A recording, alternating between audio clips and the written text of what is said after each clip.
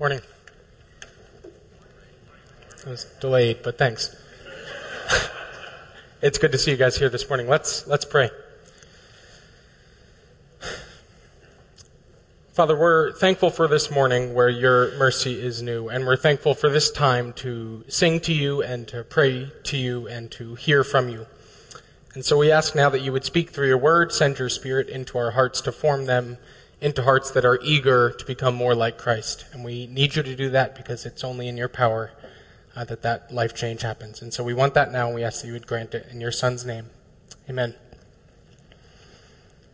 As you just heard from John, and as you hear every week, we here at EBF describe ourselves as a community of sojourners.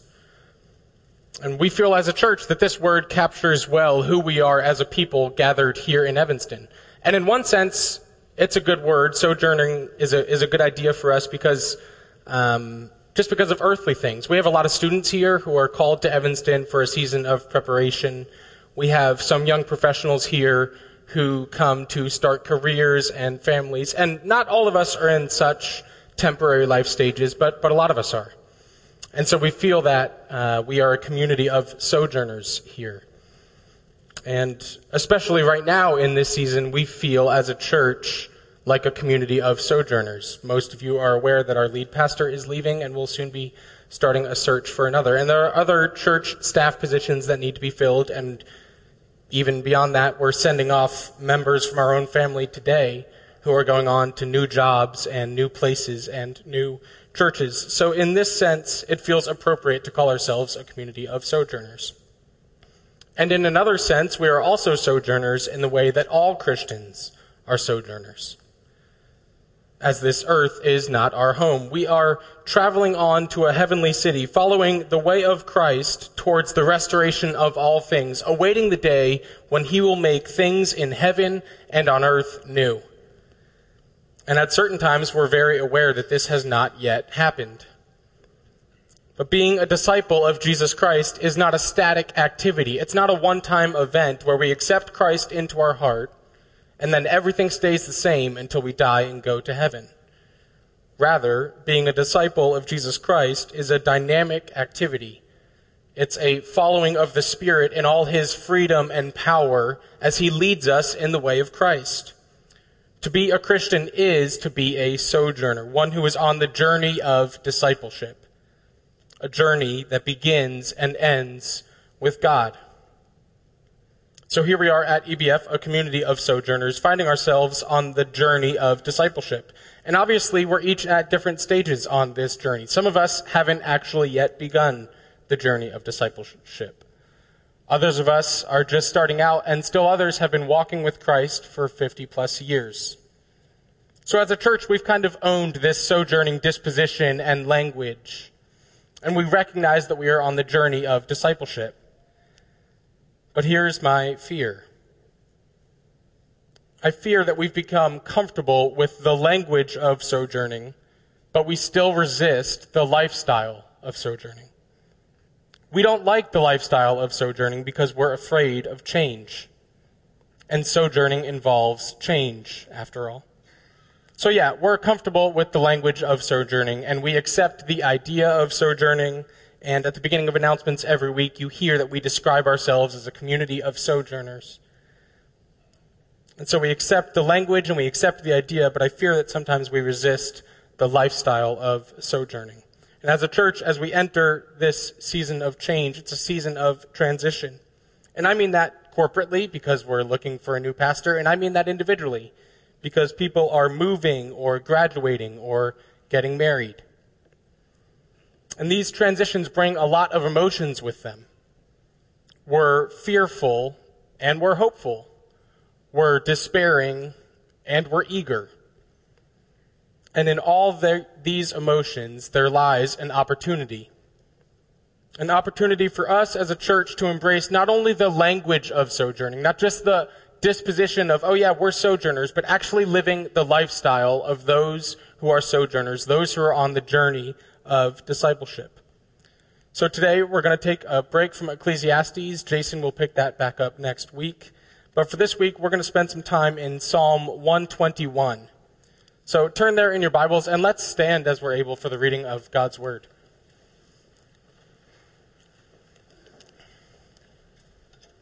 The 121st Psalm, and I'll read the whole thing beginning in verse 1. Psalm 121, a song of ascents. I lift up my eyes to the hills. From where does my help come? My help comes from the Lord, who made heaven and earth. He will not let your foot be moved. He who keeps you will not slumber.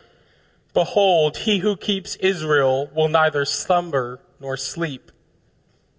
The Lord is your keeper. The Lord is your shade on your right hand. The sun shall not strike you by day, nor the moon by night. The Lord will keep you from all evil. He will keep your life. The Lord will keep your going out and your coming in from this time forth and forevermore. Amen. You can have a seat.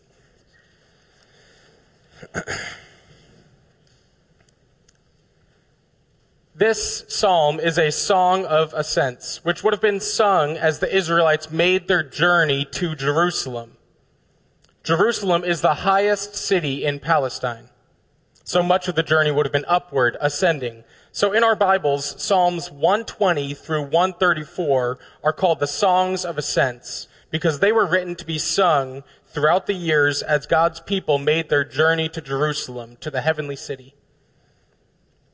And don't worry, I'm not going to sing this Song of Ascents for you. But before we go further, I should mention that there's a wonderful book about these Psalms called A Long Obedience in the Same Direction, Discipleship in an Instant Society. It's by Eugene Peterson. It's devotional and thoughtful and creatively written, and I commend it to you. If you want to borrow this copy, come find me after service. Otherwise, it's only a couple bucks on Amazon, and I really think it would be worth your time. So Psalm 21 is one of these songs of ascents, written for people to sing as they made their journey to Jerusalem, written for us to embrace as we walk this journey of discipleship. So here we go. Let's look a little more closely at this psalm, beginning in verse 1. I lift up my eyes to the hills. From where does my help come? The psalmist is making his journey to Jerusalem, and already in verse 1, he's looking for help. And he's looking for help because his eyes have gone to the hills. And at first, this seems innocent enough. After all, he's walking through Palestine, which is a region filled with hills and mountains. How could his eyes not see the hills? But the question is, why does looking at the hills make him cry out for help? Maybe he's just weary of hiking and he's wondering how he's going to make it over yet another mountain. Maybe.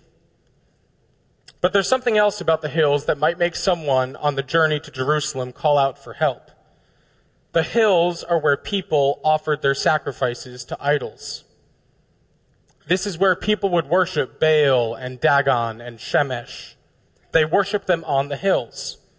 You might remember in 1 Kings 18 when Elijah challenges the prophets of Baal, and it's this sort of contest between Yahweh, the God of Elijah and Israel, and Baal, the idol that these prophets worship. Right? That contest happens on Mount Carmel, because Mount Carmel is where you worshiped Baal. You worshiped idols on mountains, on hills. So the psalmist is making his journey to Jerusalem, and along the way he's passing all these hills where people are offering sacrifices to idols, and he's getting tired, and they're offering these sacrifices in order to get help. Sacrificing to idols was a way to manipulate the gods, to get them to do something for you, to get them to help you. And as the psalmist grows weary, his eyes stray to the hills, and it's tempting. From where does my help come? Surely on the journey of discipleship, we ask this question 10,000 times. We ask because we do not know. We ask because we need someone to teach us. We ask because we need to remind ourselves. We're walking this journey of discipleship, and it's not long before we need help. And we ask because our eyes have strayed to the hills, and our eyes are always straying to the hills. Now, our hills are not their hills. No one today is offering sacrifices to Baal, but the temptation remains. There's still a lot of cheap help being sold. Try this diet, use this drug, implement this budget, move to this location, buy this piece of technology, read this book, rub this essential oil on it. Now, I'm not condemning diets or books or even essential oils. I'm just trying to show that we live in a world full of self-help. And on the journey of discipleship, self-help does not work. From where does my help come? We find our answer in verse 2. My help comes from the Lord, who made heaven and earth. Now, I don't think I need to say much about this verse because it's pretty clear and it's probably pretty familiar to most of you. But I hope this verse doesn't pass us today without forming our hearts. Don't let it pass over you just because it's familiar. My help comes from the Lord, who made heaven and earth. My help comes from the Lord, who made heaven and earth. On the journey of discipleship, our help does not come from the hills. Our help comes from the Lord who made the hills. And these first two verses set the framework for this song of ascent. Together, they establish the rules of the road. On the journey to Jerusalem, on the journey of discipleship, our help comes from God. Verses 3 and 4 then begin to tell us what this help from the Lord will look like. Let's look at those verses. Verse 3. He will not let your foot be moved. He who keeps you will not slumber. Behold, he who keeps Israel will neither slumber nor sleep. God will not allow his people on their journeys of discipleship to stumble. Their feet will not move. They will not slide. They will not trip. They will not take a single step in the wrong direction. And that seems like strong assurance given to those on the journey. And it requires the constant and careful attention of God. The second half of verse 3 and verse 4 claim that God will neither slumber nor sleep. It's remarkable how much we sleep. We have to sleep every single day for about a third of the day. And if you try to go more than a day without sleep, bad things start to happen quickly. And if you don't believe me, you've never been to a middle school lock-in. Human beings need to sleep. But the Lord does not sleep. He is always awake. And there's more. Even when we're not asleep, we slumber, we grow weary. When I babysit the Wilson kids for 3 hours, I'm done. I might be physically awake, but really I'm slumbering. It drains me. And now all the moms in the room know I'm a lightweight.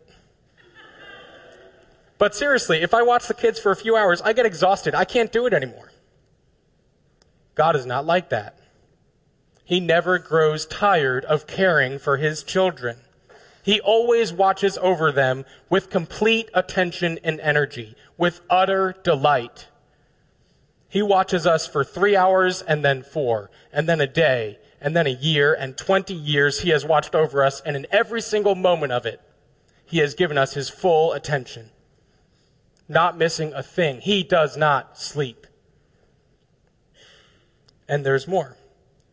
We might be awake and not tired, and yet remain totally unaware of the things happening all around us. Like the passive dad who's ignorant of the awful day his 13-year-old daughter just had. So he sits there on his couch watching the Cubs game without a clue that his daughter wants to talk about the bad day at school she just had. Not having the slightest idea that she just wants a hug from her dad. He might be physically awake, but in every other way, he's asleep. But God is not like that. He never sleeps in any way. He is always fully awake, always completely aware, and ready to respond perfectly to our every need. He does not miss an opportunity to comfort us when we come to him. He does not sleep. And there's more. How many times have you been totally blindsided, absolutely floored by a phone call that you didn't see coming? You know the kind of news I'm talking about. And you can probably now picture the exact place you were when you got such a phone call. And in that moment, time feels like it's moving in slow motion and at 1,000 miles an hour. And in those moments, God is not surprised. He is not caught off guard. Nothing ever blindsides him. Nothing ever floors him. He saw that phone call coming from 10,000 years ago, and he's been totally in control the whole time. He who keeps you will not slumber. And as Christians, we find a lot of comfort in the way that Christ shares in our humanity. He shares in our weaknesses, and we should. There's a lot of comfort to be found in the reality that in Christ, God became like us. But the other side of it is, God is nothing like us. And there's a lot of comfort to be found in that too. We sleep all the time, but God, the one who keeps us, will neither slumber nor sleep. Verses 5 and 6 tell us more about the God who helps us along in this journey of discipleship. The Lord is your keeper. The Lord is your shade on your right hand. The sun shall not strike you by day, nor the moon by night. These verses show the totality of God's help for his people. He is the God who keeps us. He is the shade on our right hand. Because he shields us, the sun will not strike us. The sun can do a lot of damage. And I'm not just talking about the shameful reality that I can get sunburned if I sit outside for 30 minutes eating lunch. For an Israelite traveling on the journey to Jerusalem, heat stroke was a serious concern. But this verse says that the sun will not strike you, because the Lord himself will be your shade. Walking through Palestine, at times there is nothing more desirable than shade. Shade protects you from the heat of the sun, guarding against heat stroke and hallucinations and dehydration. Shade protects you from the light of the sun, guarding against sunburn and skin cancer. But it also says that the moon will not strike you, and that's a little more perplexing. The sun can do a lot of damage, but the moon seems pretty safe. So what does it mean that the Lord will protect us from the moon? And I think there are two options which are both taken by various scholars, and I think they're both legitimate, so I'm going to talk about them here. The first option is that the psalmist is not actually referring to the moon as a dangerous thing, but rather using day and night to signify the totality of the Lord's protection. He will keep them during the day, and he will keep them at night. After all, there's a lot of things that could do damage at night, even if the moon itself is not one of them. So that could be what the psalmist had in mind when he wrote that the moon will not strike you. The other option is that the moon striking you is a figure of speech that represents insanity. Ancient writers used the word moonstroke to refer to mental illnesses. It's where we get the word lunatic. And with all the mental and emotional energy it takes to make a journey to Jerusalem, one could see why the psalmist's assurance that the Lord will protect you from moonstroke would be a comfort to the Israelites.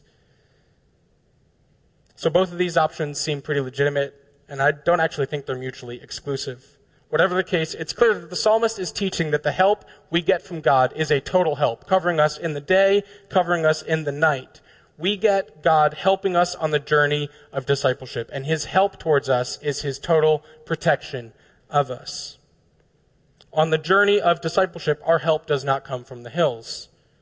Our help comes from the Lord who made the hills, and he will be the shade that protects us on our journey, keeping us from the sun and from the moon. And if that wasn't total enough, verses 7 and 8 go further. The Lord will keep you from all evil. He will keep your life. The Lord will keep your going out and your coming in from this time forth and forevermore. So yes, the Lord will keep you from the sun and the moon, but now he will keep you from all evil. In everything, he will keep your life. How many going outs and coming ins do we experience? We are always going out somewhere or coming in somewhere. People are always going out from us or coming in to us. This is part of what it means to be a community of sojourners, after all. Sam Griffin, As you go out, the Lord will keep you from this time forth and forevermore. Hudson family, as you go out, the Lord will keep you from this time forth and forevermore. Lancaster family, as you go out, the Lord will keep you from this time forth and forevermore. Surely in all our comings and goings, the Lord will keep us. He will keep our very lives. On the journey of discipleship, He will keep us from all evil.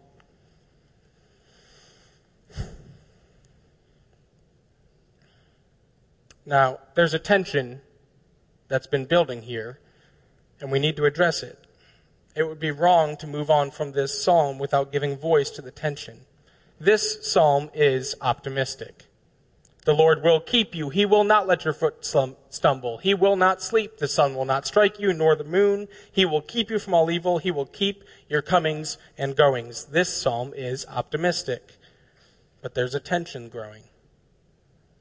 The tension is that our experience at times is at odds with the optimism of this psalm.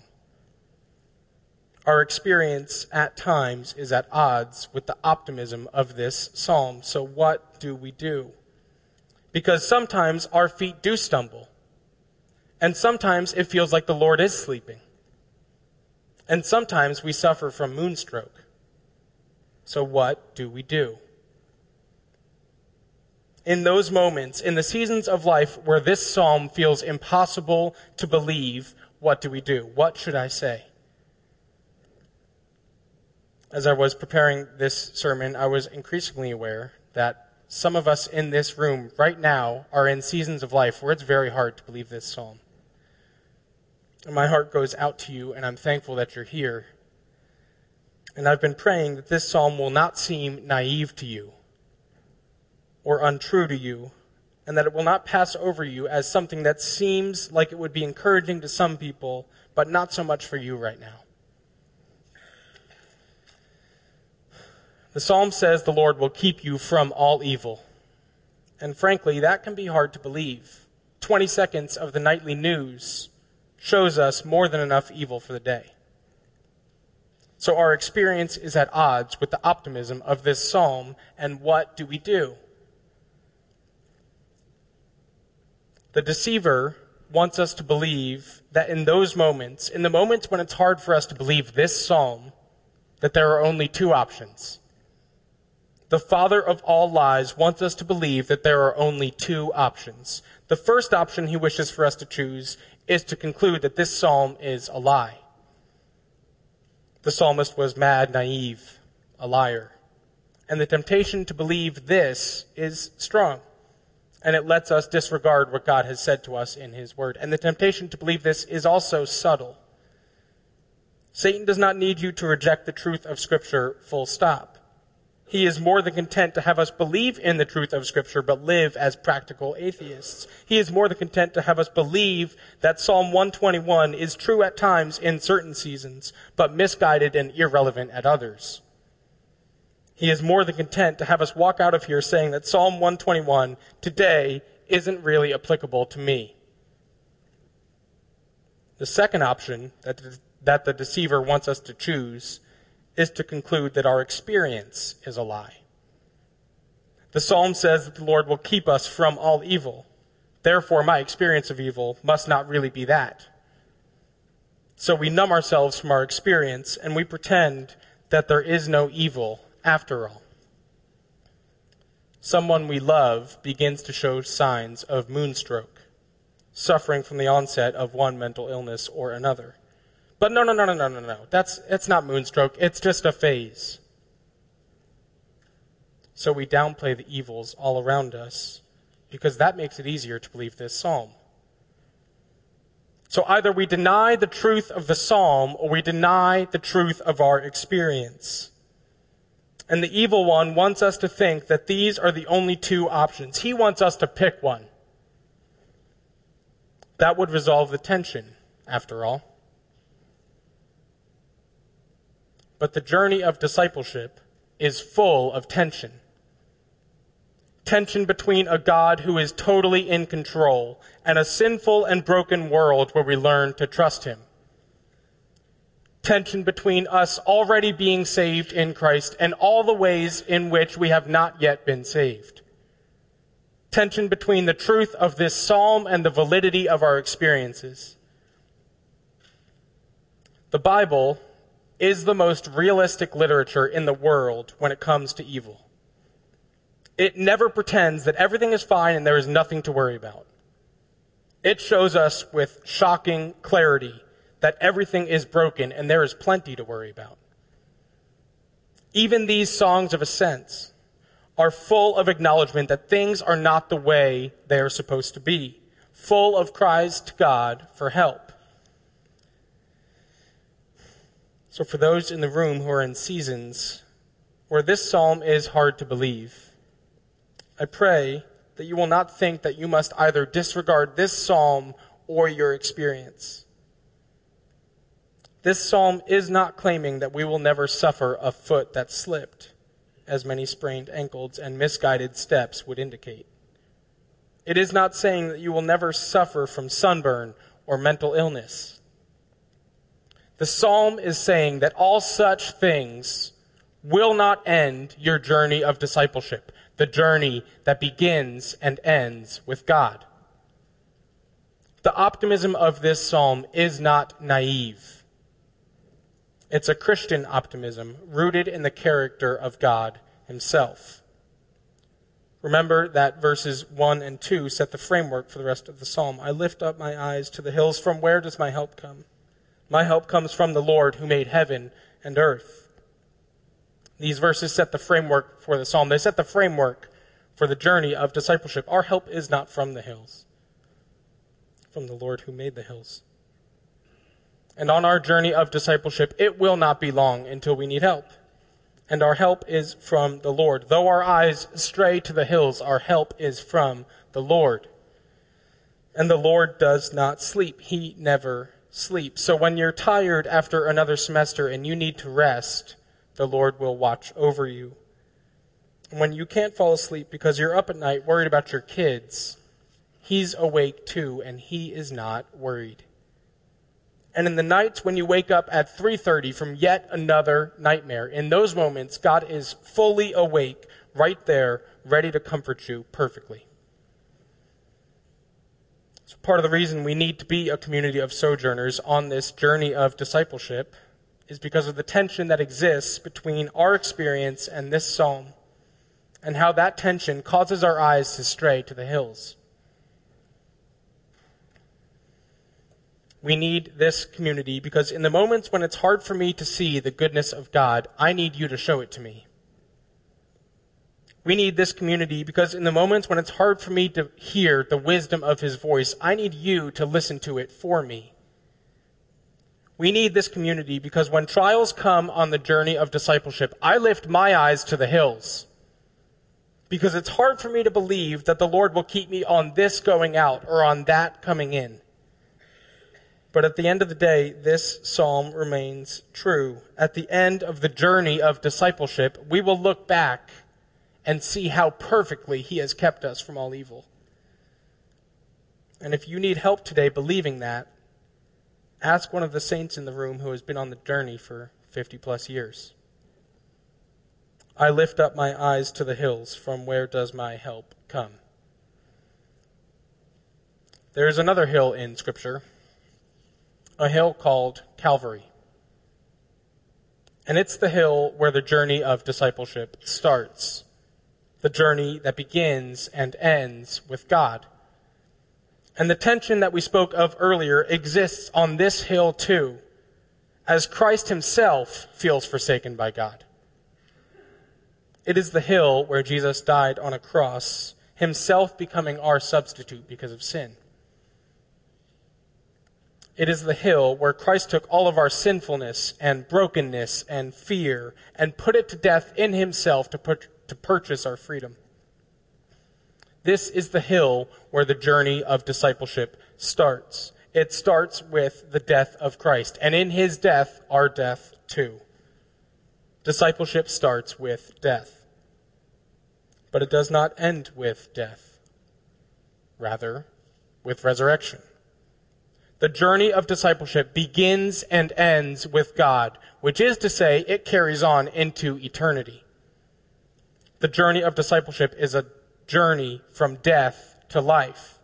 And on this journey, the living God will keep us. He will always keep us from this time forth and forevermore. EBF, in Christ, we are given not only the language of sojourning, but we are freed to embrace the lifestyle of sojourning, walking the journey of discipleship with the God who is our help.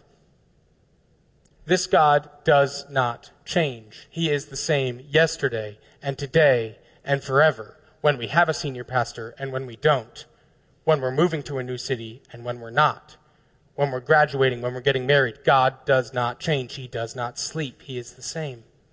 He is the same. Discipleship is about staying awake, alert to what God is doing in the world and what he is calling us to.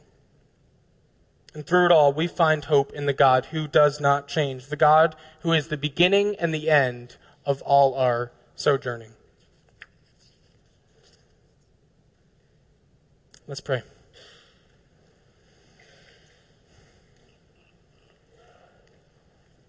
Father, we thank you for Psalm 121 and the glorious assurance it gives us. We look to you as your people, as those who are on the journey of discipleship. And we confess that our eyes often stray to the hills, and that we know on this journey we need your help. And we admit that at times this psalm is hard for us to believe. I ask again that you would give us hearts of faith even today, that we might trust again your steady and scarred hands which hold us. You are the God of this community of sojourners, and we find much comfort in that. You have promised that you will keep us from all evil. You have told us that you will never sleep. You are the source of all our help.